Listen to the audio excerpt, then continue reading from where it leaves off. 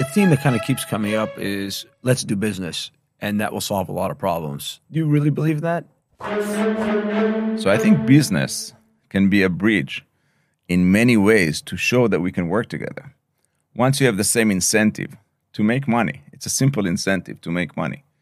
And if you can collaborate from both sides, let's say from the Saudis and Israel, for the Palestinians and Israelis, to make money together, then we can now start and expand this to cultural things. Let's do a concert. You know, when we started working with the Palestinians, there was a lot of fear between the sides. The Palestinians were afraid of the Israelis were afraid of the Palestinians. They started working together. There was positive friction about the kids, about jokes, about sports, about those things. When this positive friction happened, it took the fear level down. Eyal Waldman, it is great to have you here for the 10th and final episode for this season of Invested. Thank you for coming. Thank you very much for inviting me, and it's great to be the last. Can I ask you, one of the things we ask our guests to introduce themselves with is tell us your core value. My core value? Yeah. Making a difference. Making a difference. So with that, I'll tell everyone that Eyal Waldman is the chairman now of Waldo Holdings. He served as co-founder, president, and CEO, and member of the board of directors of Mellanox Technologies from 1999 until 2020, 21 years, when the company was then acquired by NVIDIA, now a very famous company, for about $7 billion, which was probably the best acquisition of their lives. Is that fair? Yeah, it's very fair. Yeah. Eyal co-founded and served as vice president of engineering of Galileo Technology, a semiconductor company. I don't know if Eyal knows this, but I was involved in raising some of the first money for Galileo from Weiss, Peck & Greer, then a venture capital fund in the 90s.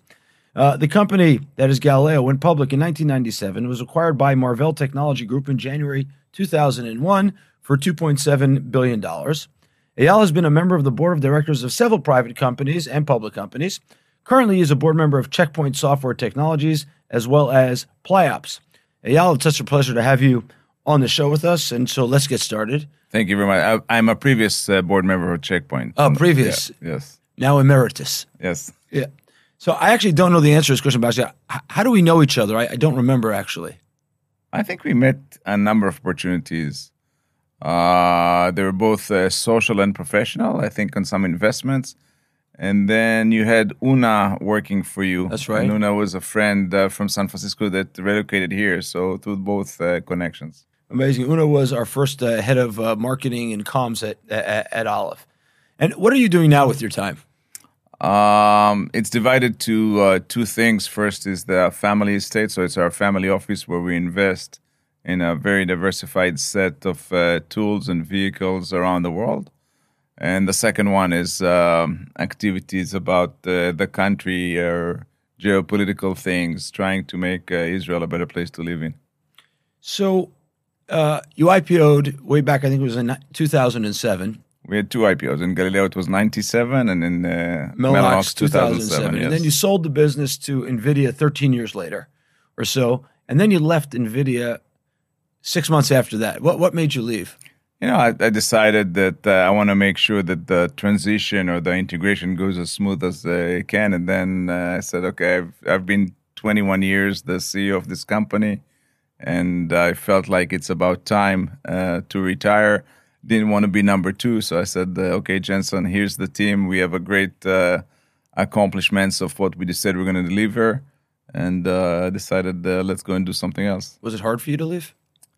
You know, I was already prepared for this for more than a year and a half because between we signed the deal until it was closed, it was a year and a half. Mm-hmm. So I was kind of ready for that.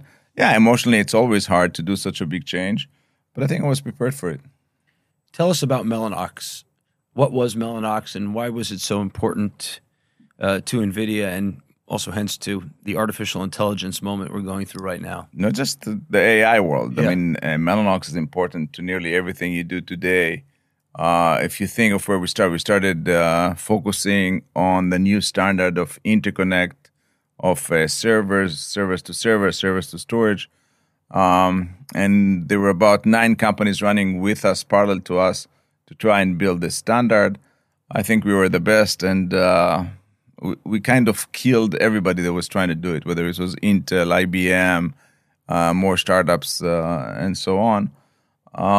So what we did is the best, most efficient interconnect. And if you look today, first at the high-performance computing market, I think there's more than 66%, and maybe even more than 70% today, of the supercomputers today are built with the Mellanox interconnect. Wow. And that enables you to do research, to do defense, all the DOD, DOE labs. DOD, Department of Defense, DOE, Department of Energy, the Lawrence Livermore labs. Los Alamos, Sandia labs. Energy Livermore. Prediction, weather prediction, war simulations, and a million other things. And more things, that we don't talk about.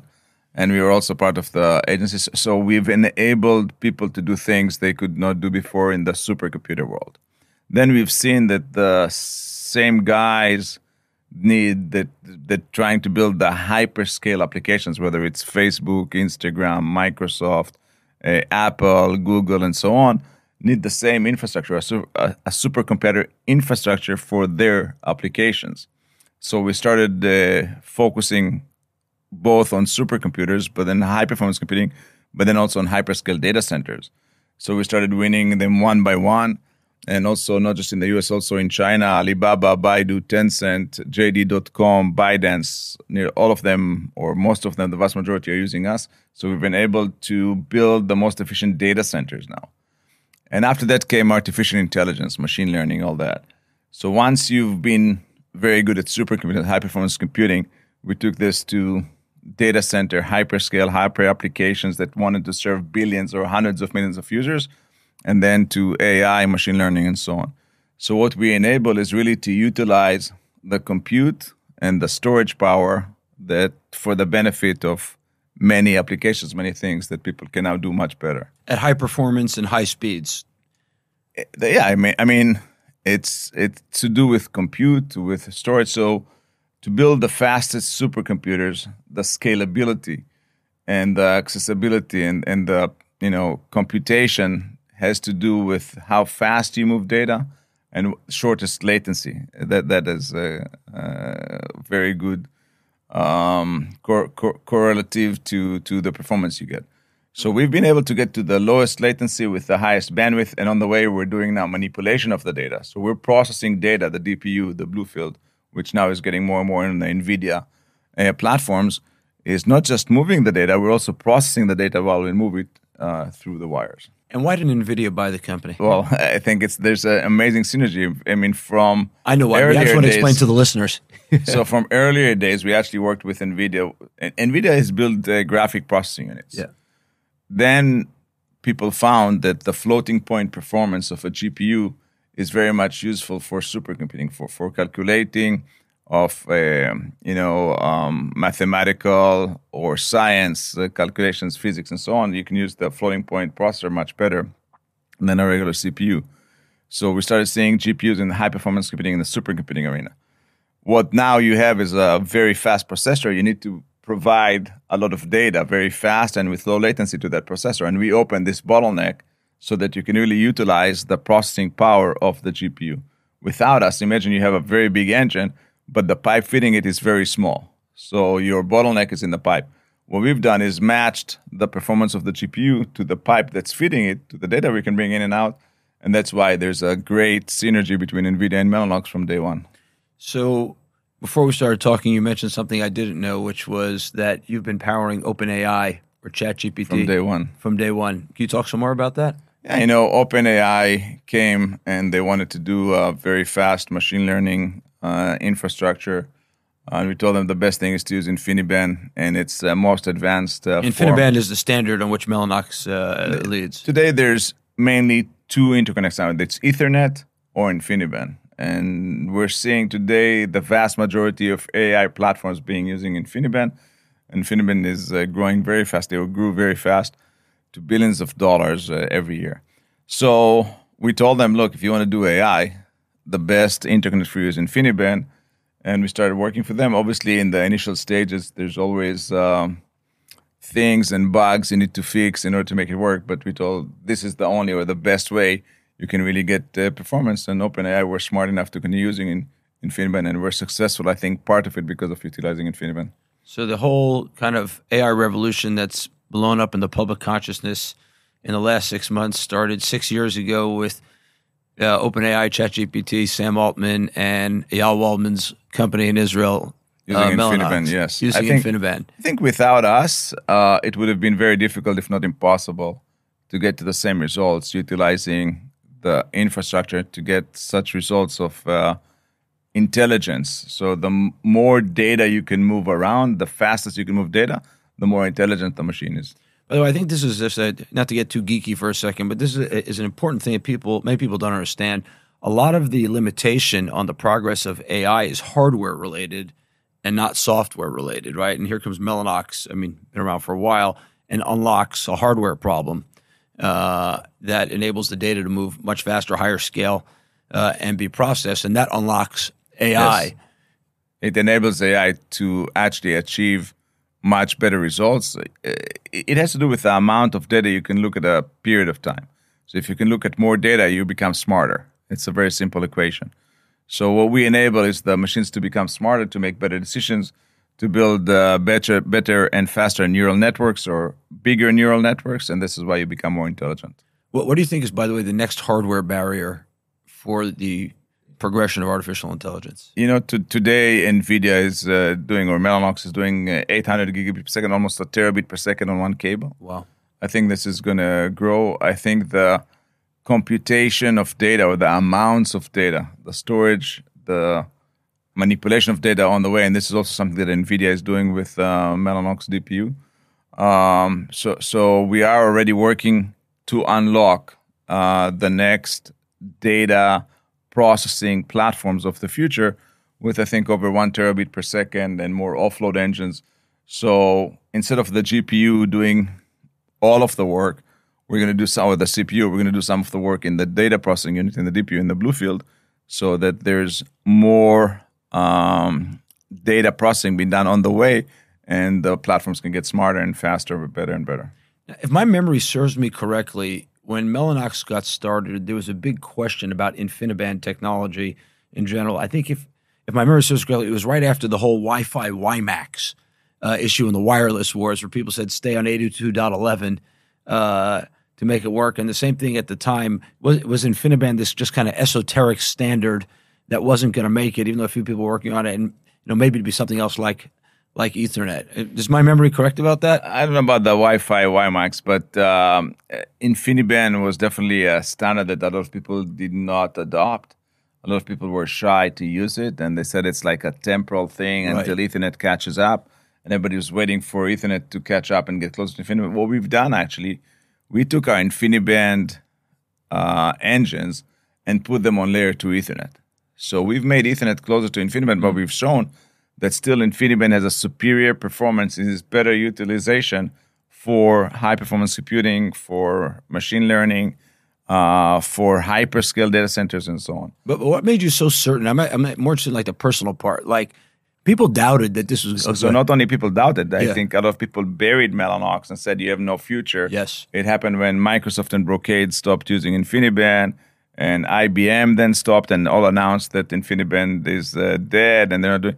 What we've seen is actually the results, and I think it's because they were not using the interconnect in the right way, or not using the right vendor for InfiniBand. So what we've seen is continuous traction, and we've doubled our revenues from when we started seeing revenues in 2001.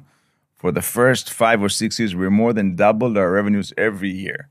We've seen the traction with everybody, and we didn't have even one customer say, no, we're not going to use you in the future, but give us more bandwidth, give us lower latency, give us better performance. Everybody needed performance. Everybody needed to move data. So we understood, and we've seen things that other people from the outside don't see because it's not in production yet. And we kept on performing. We kept on executing, designing, architecting the next generations. And we understood it's going to catch, and it really caught. And today, I think most of the data centers that are really big and that really want to use data, they use InfiniBand, not Ethernet. Was it hard when people gave you up for dead? Said, no, it's always hard, you need to believe your own reality. So our investors, our customers, sometimes even our vendors were doubting our success. And you're there alone. And a lot of companies just fall on the sidelines trying to do InfiniBand. So it's always tough, and you need to make the decision whether you're going back to Ethernet or you're staying with InfiniBand, you're staying in leadership, you're doing exactly what not what everybody's telling you, actually against what everybody's advising you. And if you make the right decisions and it works, then you're very successful. Was it lonely? It was very lonely. Do you have any self-doubt at the time? You always have self-doubt. You must question yourself all the time. I have a big painting in my house that's by Marek Lechner that's very colorful, but what it says you are alone. And it's very, very, and I bought this because that's how you feel as a CEO. You lead the company and you feel very much alone. But you need to make the decisions that you believe in. You need to be very consistent and very persistent in what you want to do. And even when people tell you you're going the wrong direction or you're doing things that won't work, if you see different signs or different behavior, you should try and continue. And you don't need to go where everybody's going. You can sometimes go the other way and be more successful. So apropos that, going the way that everyone's going or not the way people are going, so as AI has exploded into many people's lives. And I like to say if you wanted to make AI investments, you needed to make them 5 and 7 years ago. Today, it's all priced in and too late, and now you're in the culture wars. So what do you think about the future of AI that other people don't think right now? I think AI is going to improve our world in so many ways that people don't think today. For example, imagine that you look at a courthouse and you look at the judge and you understand what aggravates him, what he likes, what he doesn't like, what to say, which words. And a computer can analyze this, and a computer can also analyze the mimics and what.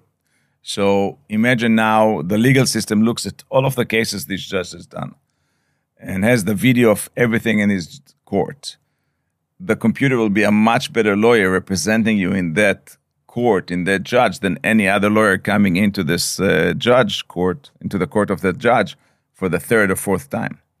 So this is just one simple example where a machine learning legal advisor, lawyer, whatever you want to call it, can perform better than anything else. And it's the same about everything. It's the same about psychologists. It's the same about advisors. You know, top CEO of one of the largest hospitals here told me they've done a query of images between a AI machine and very, very, superior doctors or managers of departments and so on. And in about more than 50%, there was the same answer and they were right. The next 40 or 45, I don't remember the right number, 40 or 45%, the computer was right and the doctors were wrong. Wow. So in reading the images of, health machines, whether it's MRI, whether it's X-rays, whether it's whatever, ultrasound and so on, the computer, the machine learning has done better decisions than real-life doctors. It doesn't mean you need to replace each other, but it definitely helps to have a machine next to you telling you, suggesting you what's the right analysis or prognosis and move forward. So in a lot of our future lives, we'll see AI machines helping us make the right decisions, helping us be better, improve, and be more successful. What worries you about AI? Anything? Or is it all going to be much better? First, it's going to be much better. But second, if AI falls into the wrong hands, it could be harmful. I'm not afraid about AI getting out of control by itself, but if it falls to the wrong, so you usually trust the computer. So if you ask for the best recipe, you will do what the computer tells you without thinking twice. One of my friends he uses Waze. It's actually a she. So she uses Waze, and she put in the wrong address, and it took instead of south Israel, it took it to the north of Israel. She didn't even realize she's going 75 kilometers out of the path she was supposed to go. I give her a call. Where are you? She says, look, I'm here. So what are you talking about?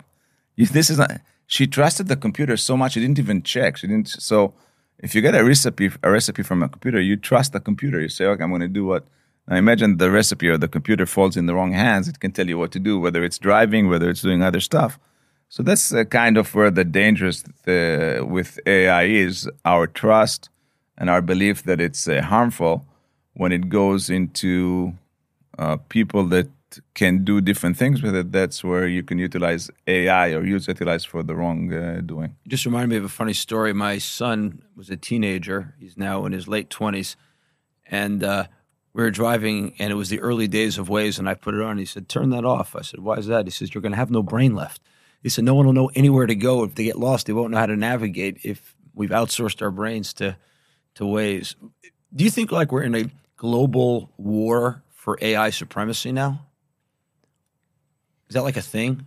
Like Israel, for example, needs to have tons of NVIDIA GPUs and chips and supercomputers and big clouds, because if we don't have our own to train AI models, we're going to be in trouble. We need to have these PhDs who are great in AI, because otherwise we'll fall behind. You don't know about intelligence and stuff like this, or defense? And economy.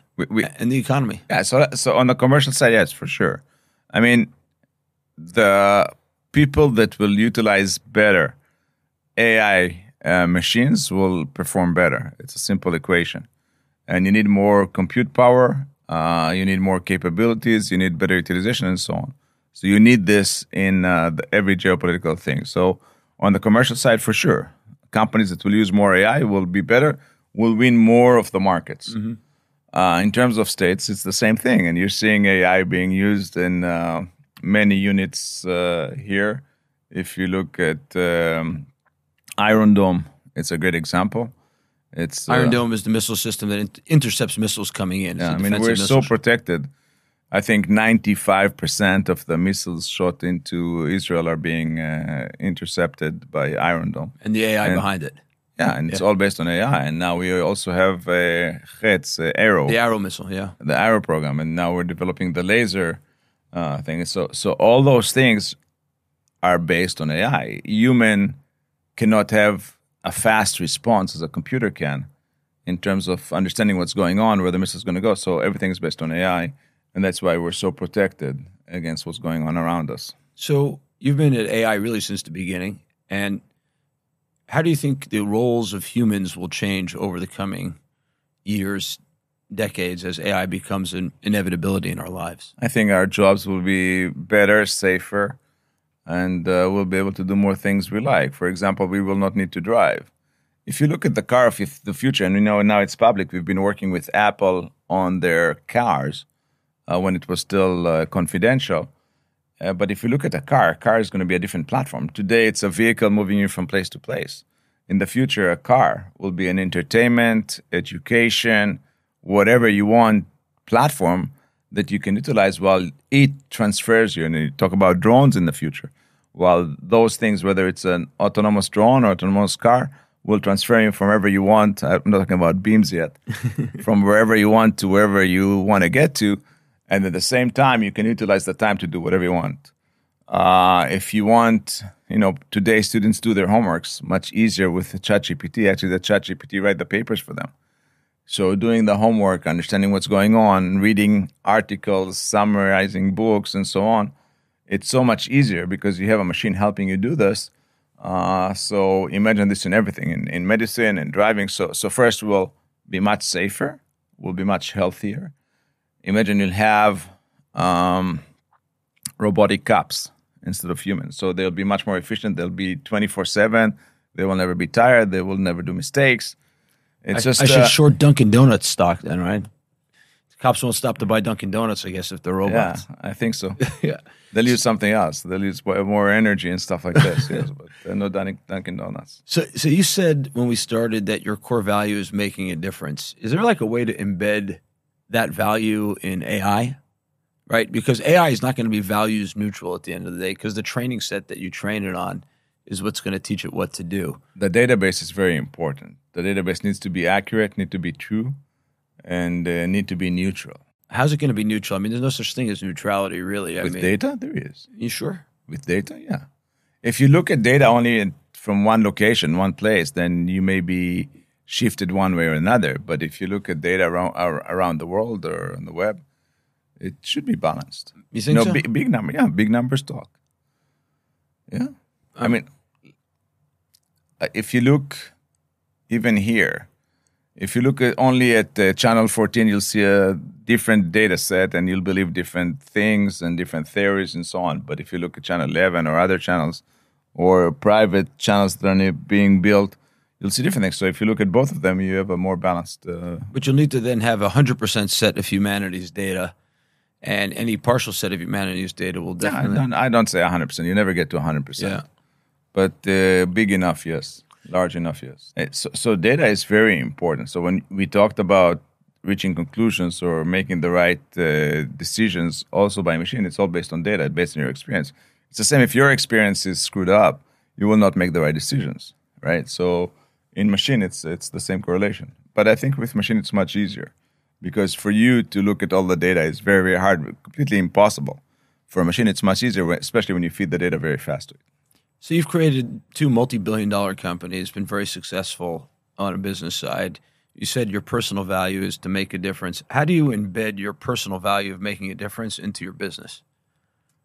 So you know, it could be funny, but my main ambition was to build a very healthy company. It wasn't to make money, so it wasn't financial. It was to build a healthy company where we work and we change the world and we make things bigger, faster, better. With a group of people that we all enjoy from that. And so our integrity was second to none. We were transparent both inwards and outwards. We built a very straightforward, when I've done the negotiation of selling the company, we were like multiple entities involved. I never sent one thing that was not accurate 100%. So we've really built a company, I don't want to say second to none, but really a state of the art in terms of taking care of the employees, building the right teams, building the right incentives, the right motivations, the right projects, very aggressive in our goals and our achievements. That's why we've been able to overdo everybody and take the market for us. So we definitely made a difference for all of the people that have worked and touched Mellanox in many ways. You talk about being kind of the best, bigger, faster, better, but at the same time at Mellanox, you decided to, for lack of a better term, upskill people, right? You hired people in Ramallah, Palestinians in Ramallah. You hired Palestinians in Ruabi, if I remember correctly. Why'd you do that? I'm actually very proud also to do this in Gaza. So we had employees in Gaza. First, I think on the business side, it makes a lot of sense. If you have employees that cost you a third or even less of what the same engineer costs you in Israel, it makes sense to hire more cost-effective human resources than in Israel, and they're very good. So on the business side, it makes a lot of sense. Same as people go now to or did to Ukraine, to Russia, to China, to India. It's getting more cost-effective resources. The second thing on the geopolitical situation, I think it's about time we do peace. And we help build a Palestinian country that can be independent and have its own resources. So what I've done is open one in Ramallah that moved to Rawabi. We had also people in Nablus and in Hebron. And then what's very important to me to open in Gaza. And it's a very interesting story because we went through 4 wars or operations while we were working with the same people. So we had the Second Lebanon War in the north, and we had 3 operations in Gaza, now even more. So we found ourselves in the same day working with each other and killing each other. And I have no problem with that. I had 22% of my company inside Gaza in reserve duties fighting and doing this. And at the same time, talking to our employees there, taking care that they can continue and strive and so on. And, people were very disturbed. You're paying tax to the Hamas. And I said, yes, we're paying tax to the Hamas because in China, we're paying tax to the Chinese. In the U.S., in every place, we're paying tax to whoever rules that area. And the people that we work for us, they need to pay tax to the Hamas. I have no problem with that either. I think it's about time we stop killing each other. We've done this for 75 years. If you look around us in the past 60 years, 77 very violent conflicts have been resolved. And whether they were killing, burning, raping, destroying each other completely, whether you look at Kosovo, Serbia, if you look at South Africa, if you look at Falkland, if you look at Northern Ireland and so on, awful things were done. Now there's peace. And there's one place where we keep killing each other for 75 years, which is completely unbelievable, crazy. And I think if you have 2 smart people, and you only need 2, you don't need more than that, talk to each other, understand, and come to an agreement, which I think is very doable. We actually have a very well-defined peace agreement that I think is acceptable, will be acceptable by everybody. And I think it's a shame we're not getting there. So part of the reasons of doing this employments in the Palestinian territories and in Gaza was important to try and resolve some of the geopolitical position. And I'm very proud we were the only Israeli company to also employ in Gaza and grow. We gave them a lot of equity. So when we sold the company, they made like $1 million. Oh, wow. And the employees there, it's a lot of money for them. It's a lot of money anywhere. Not for one person. I mean, one person. And we had like 100 something. But for them, but even doing like $50,000 or $150,000, and it's not taxable in the Palestinian because they don't know how to tax equity yet. Get your options in the Palestinian Authority, right? It's more tax efficient. Yeah. And did it ever, you mentioned the conflict, like, there's a battle going on and you're paying the people and trying to keep them online. But did you ever think that your personal values, of which you just discussed right now, could come in a conflict with the business values in some way? Like, just an example, maybe there were more talented engineers in Pakistan or in Bangladesh that would also be cheaper, and not necessarily in Rawabi or Gaza. If they're comparable, I would go for the Palestinian side because they're closer, they're the same time zone, they speak the same language. I can bring them to Ra'anana, right? And it's much easier. If Ra'anana is a town in Israel where Mellanox is headquartered. No, we're in Yokneam. Yokneam, I'm sorry. Ra'anana is, we acquired Voltaire, and the headquarters of Voltaire was in Ra'anana, and we left, we had a design center in Ra'anana, but our headquarters in Yokneam. Right. If there's better business reasons to use the Pakistanians, we probably use the Pakistanians, but I'm sure we would have found a way to also use the Palestinians, maybe in a lower number of resources, but I think it's also very important, even for the geopolitical reason, to use them. Was it hard? You acquired a couple of companies along the way, right? We acquired Voltaire. 11 companies. 11 companies. 2 of them were public. We paid, I think, about $1.7 billion in cash for acquisitions. And we invested in about, I think, 12 or so companies, about $90 million. Was it difficult? Like you started the conversation by stating the values of Mellanox and your own personal values and the transparency and the accuracy. Inevitably, when you acquire a company, you acquire a different culture. Was that difficult in any way? Yeah, it's very difficult. And how did you handle it? So first, we acquired 11 companies. All of them were very successful, measuring success by being accretive in a not too long time, in less than 3 quarters. So all of them became accretive, except for one, which we had to shut down, Katura in LA. So 10 out of 11 were very successful. It's very hard to integrate 2 companies.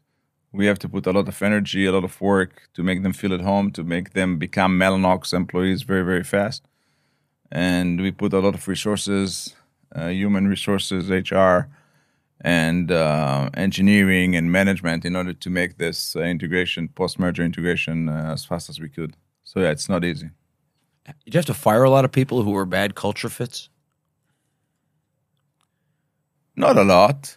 But we had to fire people. And it's very hard to do. And not everyone, but I think most people are always too late to fire people they need to fire. So it's, for both performance and culture. Yeah. It's you always, at least I do, I always try to think, okay, let's do it later, or maybe we can change or stuff like this. And it always takes you longer to fire the people you need to fire. How do you fix that? You fire earlier. Fire faster. Easier to say, harder to do, right? No, when you become more experienced. I'll tell you a short story. I had a board member, I won't mention his name, and he was really considered son of a bitch, and he did everything very fast, very cruel, only was looking at the business. And I always said, I never want to be like him. I always want to stay the same guy, nice. And when time comes and you grow and the company is growing and it's thousands of people and you talk about billions of dollars, you don't have time, and you need to do what's the right thing for the company, not for the people. I mean, it's for the 98% of the employees, it's the right thing, but there's some people that are going to get hurt. And when you understand that this is your job and no one else will do it, you need to do some things that before that you said would be very hard for you to do, and you do them. Because otherwise you're not doing your job and you're lacking off. And so, yeah, you learn to become a person that needs to make tough decisions that you don't like. But you got to do them for the better of the company, better of the vast majority of the employees, and better for the shareholders, for everybody. So you make those decisions. Is there any decision that you think back now that you're retired and past the Mellanox days, you go, those hurt my values, or No, that hurts me? I never compromise my values. Never. Never. Something that really nags at you, said, I could have done that better? Look, you make a decision every day, multiple times a day, to go right or left. You go there, but you succeed. The company is successful. So you don't know if you would have gone the other direction, Right. would it have been better? So if you ask me, I don't know if you made mistakes. I'm sure we made mistakes, but I see the bottom line results in two companies started two companies from zero, two companies public in Nasdaq in hundreds of millions, then sold two companies for billions of dollars. And many thousands of employees. And many thousands that became very rich, and also shareholders that became very rich. I think the fortune diversification or the wealth distribution in Mellanox was very, very good. We gave shares to secretaries, to students, to everybody, and I think the wealth distribution was very good. I'm very proud. So yeah, we made our sense. Now, whether we made mistakes, we made mistakes. Whether I can tell you today that we've done mistakes and I can point them out. I don't think, it's interesting that when you're in that position as a CEO, I've made a lot of decisions that 100% of my people have told me to do something else. Not just my employees, but also board members, bankers, lawyers, and so on. And when you make those decisions, you know that either you're taking the company down to the ground, and there were a number of board members like this, or if you're successful, everybody's going to be happy and everybody's going to be successful. So, and then they forget that they were opposed to what you wanted to do. No, they don't forget. They don't forget. They realize. And then the danger is they come to rely more on you and your decisions. Mm-hmm. So the danger is they don't want to make their own decisions, but they say, okay, Eyal will resolve this thing for us and we'll come and give. So I never let them put all of the problems on my desk or on my door. I make them make their own decisions. But yeah, you make a lot of decisions by yourself, which is against what everybody tells you. And then they don't forget it. Do you think a hired CEO could have made those hard decisions against everyone's advice, or only a founder CEO could make them? I think it really depends on the person. It depends on the person. So I want to switch gears for a second. You went to Saudi Arabia last year. Yeah. You visited and entered on a non-Israeli passport, I think was reported somewhere. Yeah. So that means you have another passport. Yeah. You were in the U.S. for a while, I think, also, right? Did you live in the U.S. and California? Yeah, 4 years. Yeah, for 4 years, yeah. I actually spent in the U.S. about 21 years. 21 years. For 21 years. Why did you go to Saudi Arabia? First, I think we need to I was, by the way, in the Emirates before we had relations with the Emirates. Mm-hmm. And we sold to Saudi Arabia, to Aramco, for many years. Mellanox. Yeah. So we found many ways to do business with countries and entities we don't have a formal relationship with. I think it's very important, and we can really help bring a lot of things to the Saudis, whether it's technology, whether it's methodologies, whether it's things that they can utilize for them. And I've been to Bahrain, where we met the Crown Prince, and he asked for specific things that we could help them in a number of directions. So I think we can do the same thing in Saudi in much better scale. So it's very important, and we had meetings with multiple people, both from the government, private entities, and public entities, where we had initial meetings of how we can work together and do things together. So it's very interesting. I was very proud to do that. What do you think the opportunities are?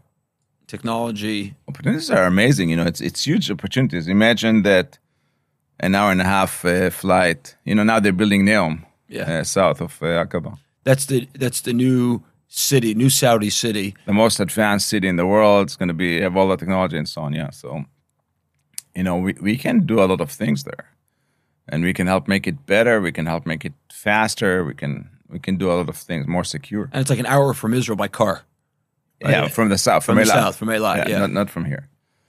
But it's an hour flight from here. Yeah. So yeah, we can really help. We can really be part of this geopolitical, to bring this whole area to be the best place to live in the world.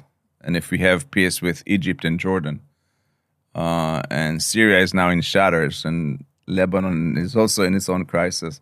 But if we create peace not just in our neighboring countries, but we've done this now with Emirates, Bahrain, Morocco, and so on. If we do it with Saudi, and then go even to other countries on the other side of the Gulf, I think we're in a much better position, and we can take leadership not in a political situation, but in the technology and some of the business stuff, and really gain for everybody. So I think again, it's we're trying to bypass the Palestinian problem and do this without solving this. But I think the number two today, 9 months ago, it was number one issue that we need to resolve is the Palestinian problem. Do you think that with the Saudis and the Emiratis, these are shared values conversations, or is it just kind of realpolitik and economic opportunity? What did you discover when you were there?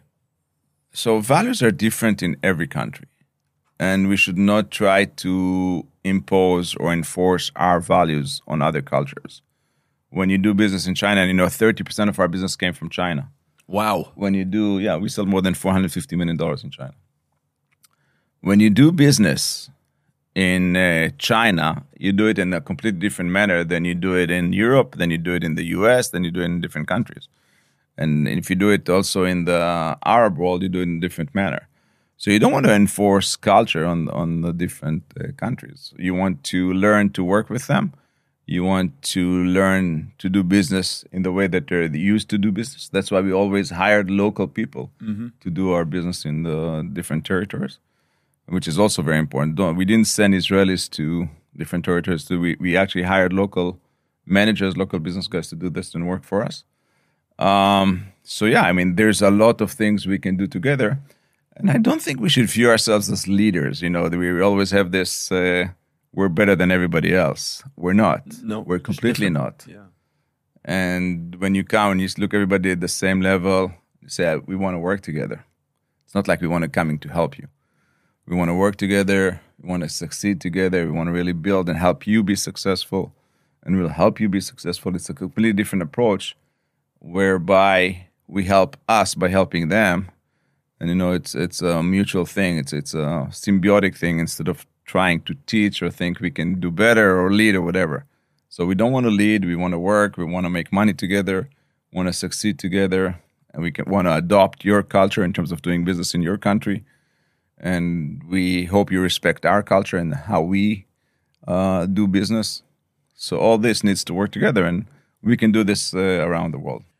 What do you think then, you mentioned you spilled $450 million to China. What do you think then about the U.S. decision to ban selling certain amounts of technology, certain kinds of technology to China?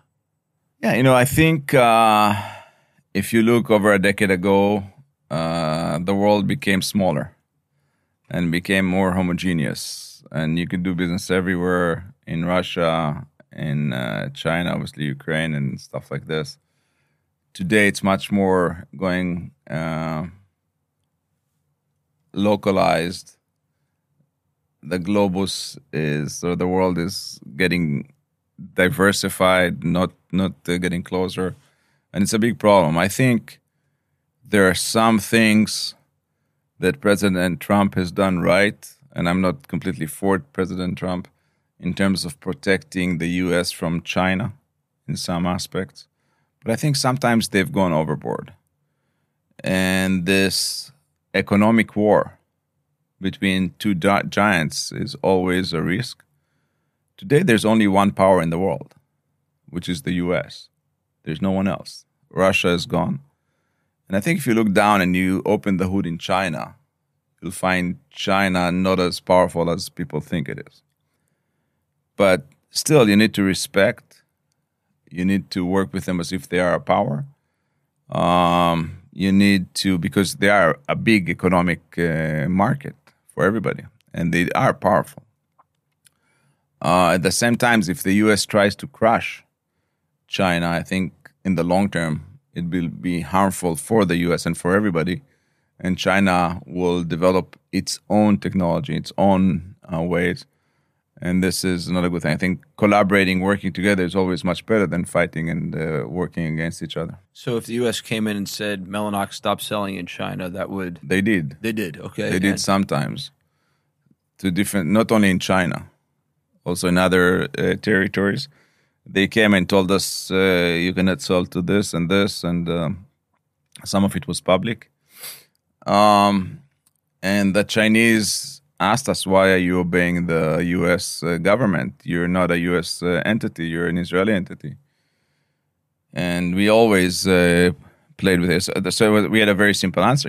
More than 50% of our revenues come from the U.S. and a lot of it from the U.S. government.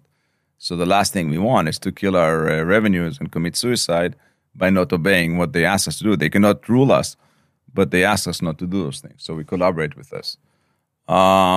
So we were in difficult situations in China and in other places, and we worked with the U.S. on this. In the U.S., it's funny, we didn't get FOCI approval, but at the same time, all of the agencies have used this technology because without us, they would not be able to do what they could with the technology that we have. A theme that kind of keeps coming up is let's do business, and that will solve a lot of problems. Do you really believe that? Yeah.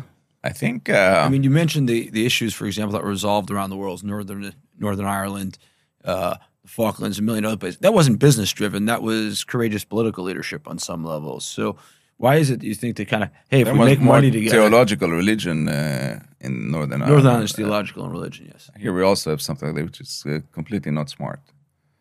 Look, eventually, you need to understand and think what's important for you. If it's more important to you to have a certain stone than your children living together and not being killed by each other. And not, there's an operation now in Jenin. We had one soldier wounded this morning. And I don't know if you have the experience. I had experience going into Jenin, into Nablus, into Shechem, into the Kasbah, and it's scary to do those things. So I think it's not that we will not stay powerful. We always need to stay powerful and keep our forces, but it's stupid to keep continuing killing each other. So I think business can be a bridge in many ways to show that we can work together. Once you have the same incentive to make money, it's a simple incentive to make money. And if you can collaborate from both sides, let's say from the Saudis and Israel, for the Palestinians and Israelis, to make money together, then we can now start and expand this to cultural things. Let's do a concert. Let's bring Coldplay. I just saw Coldplay in Milan. Yeah. I don't even know what Coldplay is, but my partner went. Yeah, so it was great. My girlfriend, was her dream, so I said, okay, let's go. We jumped there. Anyways, let's bring Coldplay and play it for the Palestinians and Israelis do together. So you can start doing business and then do cultural things and then start liking each other. When we started working with the Palestinians, there was a lot of fear between the sides. The Palestinians were afraid of the Israelis were afraid of the Palestinians. They started working together. There was positive friction about the kids, about jokes, about sports, about those things. When this positive friction happened, it took the fear level down. I don't know if you see Star Wars, but fear is the source. For the dark side. Right. Fear leads to anger. Anger leads to hate. Hates lead to the dark side. No, to destruction. So it all starts with fear. So if we take the fear levels down, between both sides, and we actually learn to work together and start to believe each other, and this can start with business relationship, we can do much better. You said your core value is to make a difference. How would you say you're making a difference today, and what's the difference you're most proud of throughout your last 30 years of work? So I don't talk about everything I do. It doesn't really matter for now, and maybe it'll be successful or not. I don't know. But I'm very proud about both Galileo and Mellanox. Both have contributed to the world, definitely to Israel, to thousands of people around the world, and we've done great things. Today it's part of Marvell and part of NVIDIA. And in other things, I do a lot of philanthropic things. Now I'm focusing on trying to make this country more sanable or better in many ways. I think we're now in a big mess, which we need to get out of. And the second thing, which I think is important, the Palestinian issue that we have. You've mentioned before in other interviews that you think Israelis are uniquely not afraid, and I think a lot of what you described earlier, the decision-making at Mellanox shows a certain lack of a fear gene. I wouldn't say we are afraid, but we know how to overcome and not let fear drive us to do the wrong things. And so kind of not afraid of failure on some level, right? Actually afraid of failure. And so I've asked, I didn't even ask. People came and told me, one of my board members said, you know why you will never fail? I asked, no, why? He said, you're so afraid to fail. You will do everything. You will cover yourself 360 to make sure you don't fail. Interesting. So fear of failure is the best thing that can make you be successful. Why are Israelis like this? Well, you learn this in the army. You cannot fail. And what they teach you in officer courses, first things will always go wrong. So you need to be prepared for everything. You need to have plan B, C, and D. And when you're in the army, it's not about money. It's about lives of your friends, life of the people that you lead. And you're scared. So imagine you're 21 years old and you're leading 30 people into darkness, into certain places. It's not an easy thing. So you learn to calculate differently, to think differently. You cannot be afraid because you need to do what you need to do. And it's also about building the right team and doing everything for the team. When you're under fire, getting up and doing what you need to do, most people will not get up. Right. You need to trust your friends and so on that everybody get up. So it's that kind of attitude that they teach you in the different stages in the army that you work by, and you take it into the rest of your career. It's a good thing then that everybody does the army. One of the things I've observed in the U.S. is my grandfather was a military man in the U.S. He served in the U.S. Navy. I think the People's Army and draft is a good thing for creating national culture. Do you agree? Yeah, I think it's a good thing. I think it's actually changes you completely. I see kids from 18 go from kids to being men. And you see how you go from being an individual to being a team. And I see how you create the capabilities of making the right decisions, of being serious. You cannot make jokes anymore. You need to have responsibility. You cannot be irresponsible. And you see people that have completely been irresponsible before the army become the best leaders in the army. And I think it's very good for a lot of things. I also think, some of the communities here in Israel will need to go start serving more in different things. But yeah, I think it's very important. What motivates you now? You're sold to companies. What motivates you now every morning when you get out of bed? There's so many things. I'm amazed how busy I am. I don't even understand why I'm so busy. And what's the motivation for that? I don't know. It's like you got to get up and do what you want to do. It burns in you, though. You're still very active. Yeah, I really don't understand why, yeah. You don't understand why? No, I mean, I understand on the philanthropic side, but on the other side, I don't understand why.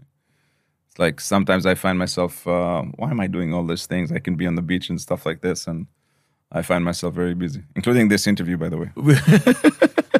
Would you be bored? I've been able to do an hour and a half being on the beach instead of sitting here, working together with you. Ooh. It's a true statement. Yeah, fair enough. So why am I doing this? I don't know. What? I don't know why I hope you'll enjoy it more than being on the beach. I don't know. I think I'd enjoy more on the beach. To see what kind of response you get to the interview versus you actually have to spend more time responding. That's like an hour being on the beach and an hour being with you. Trust me, on the beach is better. But this is no offense. No, I'm just. But it's not just you. It's like happens to me a number of times, and then I find myself busy. You see, it's like things like this. What makes you human and vulnerable? I think everybody's vulnerable. What about you specifically? I'm also vulnerable. What makes you vulnerable or human? Everybody wants to be loved. Everybody's sensitive. Everybody, we're all the same people. It's not like we're different. So it's if you're a big leader, it doesn't mean you're not vulnerable. You cannot show that. You cannot show that you're afraid while you're afraid. So you can have your own feelings, but you cannot expose them when you're a leader. So that's something. Is there something that makes you emotional? A lot of things. A lot of things. Yeah. You want to share or not really? No. You go to the beach. Okay. Yeah. In 100 years, they'll write the biography of Eyal Waldman. What's the title going to be? I don't know. You don't know? A lot of people ask me to write the biography and to do like a movie or documentary and stuff like this.